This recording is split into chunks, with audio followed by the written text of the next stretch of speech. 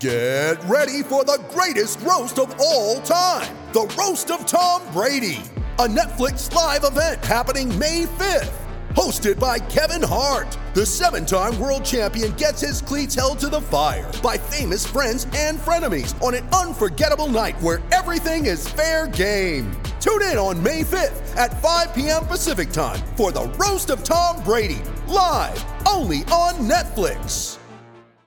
Get there. We've got two exciting guests to bring on, and if you would please, Tony Wink, introduce our next guest. Okay, he is currently 8th overall in the American Flat Track Twins class. In the past 3 races, he's had 2 podiums, so he's on a roll. He did get a win this season at the Buffalo Chip Round. His name is Jake Johnson, one of my favorite American flat trackers. Always on time as well. So, Jake, welcome to the show. Hey, thanks for having me. Yeah, sorry about that. No, it happens. It happens to none of us, actually. So, just you. Anyway, Jake, hey, good job out of you. I mean, currently 8th overall in the American Flat Track Twins class. Talk to us about the pressure in the Twins class right now. It seems like there's so many good racers, but even more so, the equipment is it's like upside down from a year ago. Yeah. Yeah. I mean, that's the thing. I mean, there's always been a ton of talent in the sport, just not quite the equipment, I would say. And man, now everybody is on Indian FTRs, so the playing field's pretty equal. So it's kind of been an adjustment, really. Everybody's on equivalent stuff, so it's you don't have much of an advantage having a better equipment or a bigger budget than the other guy. Everybody's, like I said, everybody's kind of on the same stuff now, and it's taken me a little bit of time to adjust. Kind of started the beginning of the year on Yamahas and had some crashes and some bad luck, and finally got back on the Indian train, and finally starting to get it figured back out again, and kind of running back where we're supposed to be. But as far as the championship, it's a little bit too late, but better late than never, right? Jake, understanding it's a little late from your perspective to make a run at the first place, but it sure looks like you could still make some meaningful movements in the overall standings. I mean, I don't think it's out of the question that you could be aiming for 6th, 5th place overall by year's end. You've got some room to improve. Yeah, for sure. Yeah, I mean, honestly, I take the Ricky Bobby approach on the championship. If you're not first, you might as well be last. So, is there any other way, Jake? Really? Really? Yeah, I mean, they only give a trophy and a number plate for first. So if you're not first, it really doesn't matter to me. But yeah, I mean, I can make, there's opportunity there. We got some momentum on our side, and I feel like I'm, healthy again and back to riding like I should be, and can hopefully finish out these last 4 rounds and kind of move myself up there. And it's I first or last. I say that, but it is a little depressing when I see my name outside the top 10 there, and we're starting to fix that. We're inching our way back up.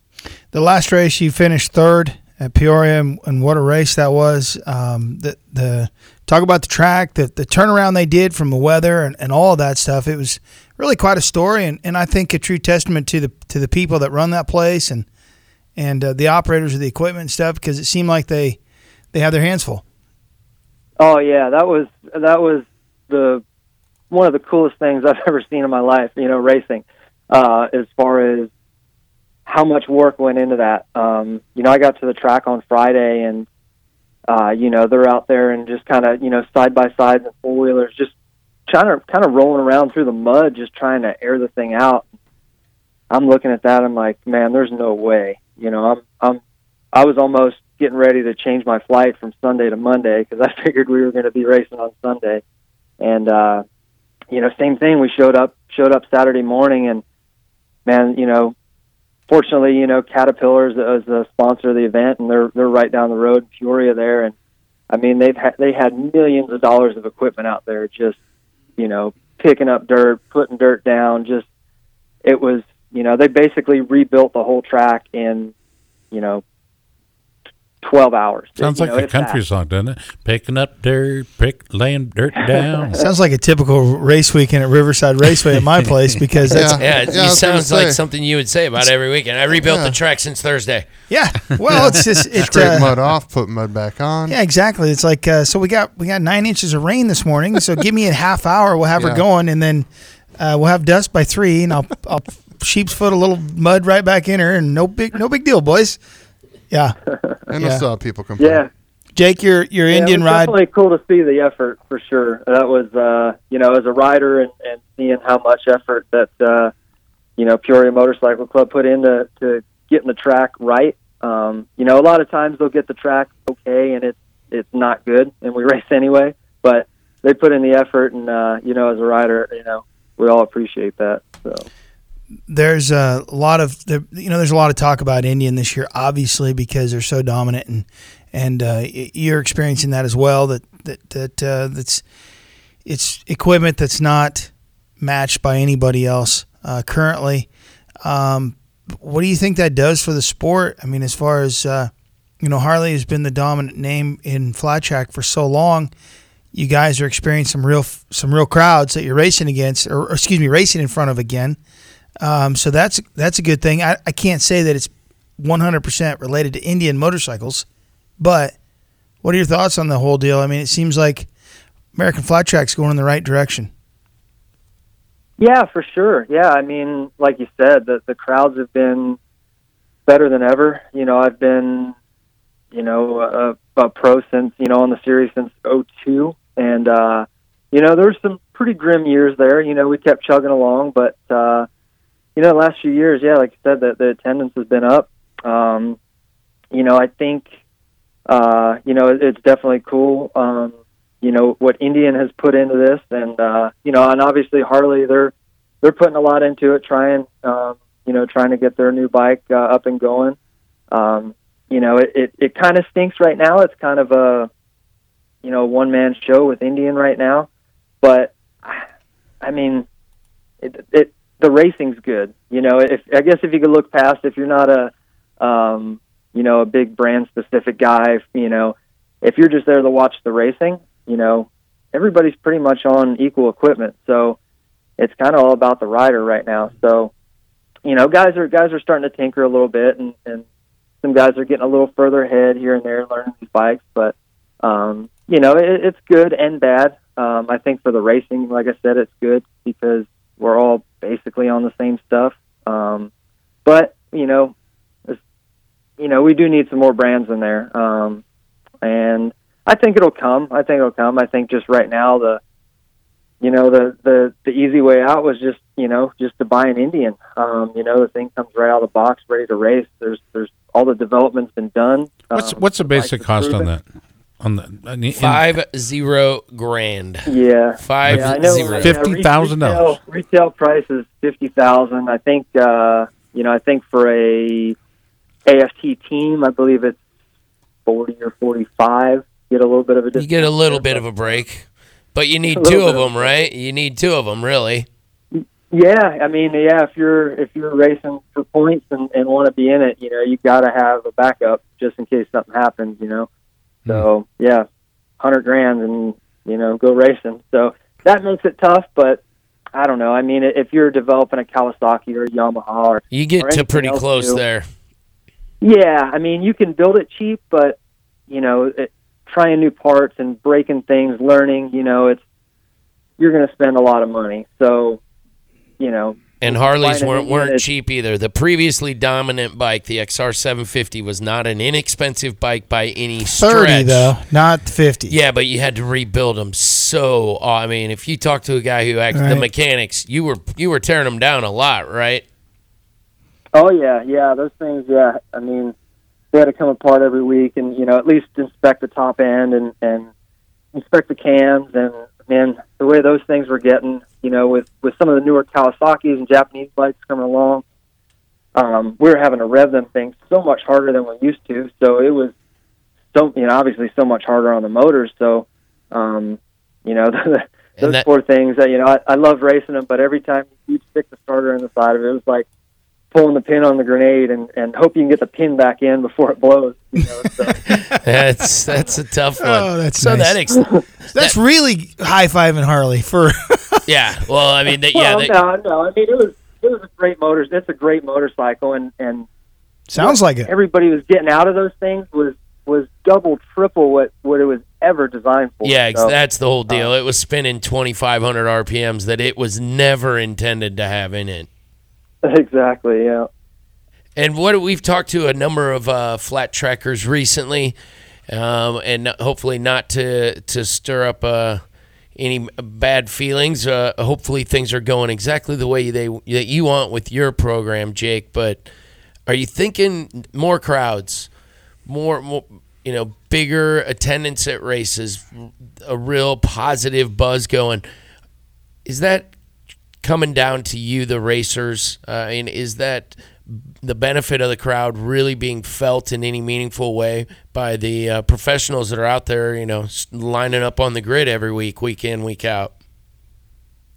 I mean, for me, it's still the same. I mean, you look back at it, it's like, it's cool. You're seeing more sponsorship and things like that coming into the sport, and that all, comes back to fans. The more fans, the more support we're going to get. But, as far as me, race to race, when I line up, I want to win whether there's 10 people watching or 10,000, so, as far as that, it's all the same to me. It's all about, trying to win and whether, like I said, it's cool having that many more fans come and check it out, and a lot more people excited talking to in the pits afterwards and things like that. But yeah, but Jake, when it comes down to it, I want to win. Like I said, whether nobody's watching or there's 100,000 people watching. That's fine and well, but it's got to be easier to sell a program when you got the stands are full. Yeah. Jack, I think we may have lost our guest. There's only about 2 minutes, maybe 3 minutes on the outside left in the segment. You're listening to Pit Pass Motor Racing Weekly. In studio, Tony Wink, Roman Avila, PJ Duran. I'm Scott Casper with you. Big shout out to Edward Kuhlenkamp. Where did Ed move? He moved over the weekend, and he won't tell any of us what town he moved to. He was in Advance, North Carolina, but he picked up his family and moved. I think they call it Advance. In North Carolina. Jake's back on the phone. All right, let's go back to Jake Johnson. Jake? And he's back. Jack, what are you doing? We're this is iHeart, the iHeart Studios, my friend, and we're here in a surely, clip. Yeah, we can count on more than that. Times is tough. So maybe Jake's on Sprint. They seem to drop a lot. Roman. I wanted, if I can, address the Indian versus Harley conversation. Harley ruled the roost for so long. You go back how many years to 100? The dominance of Honda. Indian. Gave him a little bit of a headache there. Literally 100 years, though, for the most part. Honda gave him a little bit of a headache in the 80s. But right now, Indian is challenging Harley to be better than they were. Did they make the right change at the right time? Some people are scratching their head and saying no. Who, Harley or Indian? Harley. Well, the Indian obviously did. I think, and not to jump in too quickly, but go ahead and jump in. I think Harley just kind of was sitting on their laurels just because they've been so dominant for so many years, and they weren't putting in as much R&D or effort into maybe putting in a new bike because they already had a bike that was dominant. I would argue the top riders racing Harley-Davidson motorcycles would have been competitive with the new Indian motorcycles and those racers as well. The 750 be a lot closer. Yeah. We got Jake back on the phone, but for now anyway, until he drops. He'll hang up.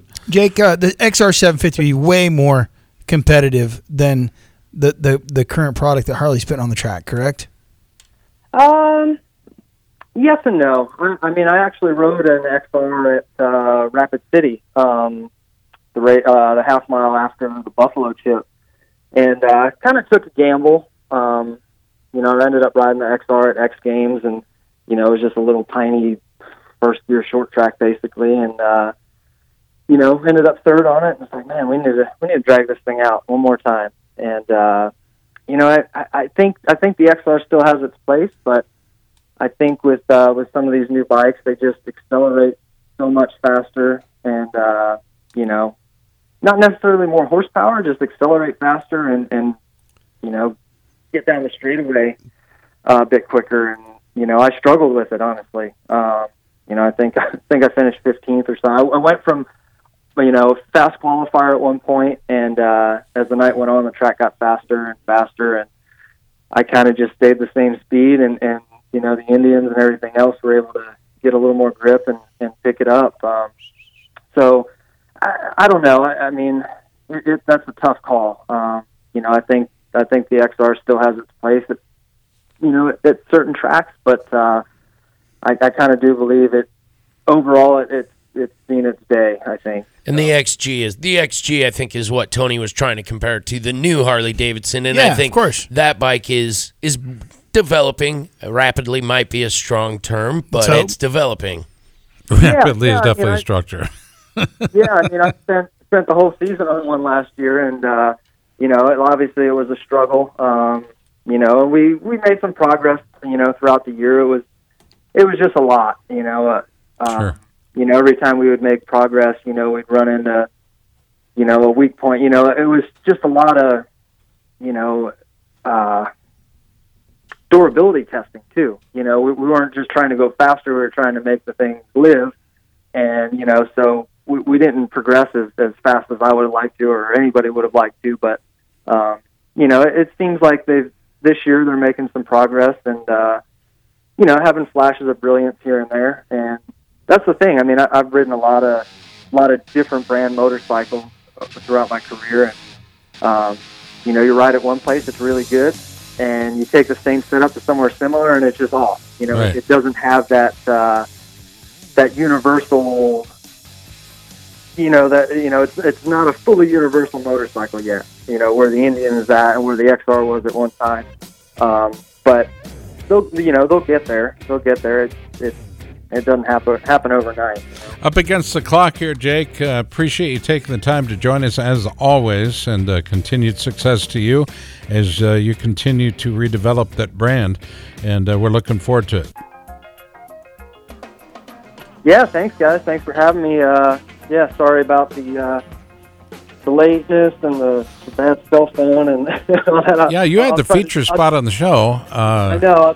I'll try to be better next time. I guess we were talking about all these new fans and flat track. It looks like I need to call Verizon and see if I can get a cell phone sponsor. Would you please? Good luck at the end of the season, Jake. You're doing great. All right, thanks, guys. I appreciate it. There we go. Jake Johnson heads to the pits. This portion of our show brought to you by Wisecope Performance Products. We'll be back. Stay tuned. It's Pit Pass. Hey, this is Mike Lafferty, 8-time National Enduro Champion, and you're listening to Pit Pass Radio. Judy was boring. Hello. Then Judy discovered ChumbaCasino.com. It's my little escape. Now Judy's the life of the party. Oh, baby, mama's bringing home the bacon. Whoa, take it easy, Judy. The Chumba life is for everybody. So go to ChumbaCasino.com and play over 100 casino-style games. Join today and play for free for your chance to redeem some serious prizes. ChumbaCasino.com. No purchase necessary. Void where prohibited by law. 18+ terms and conditions apply. See website for details.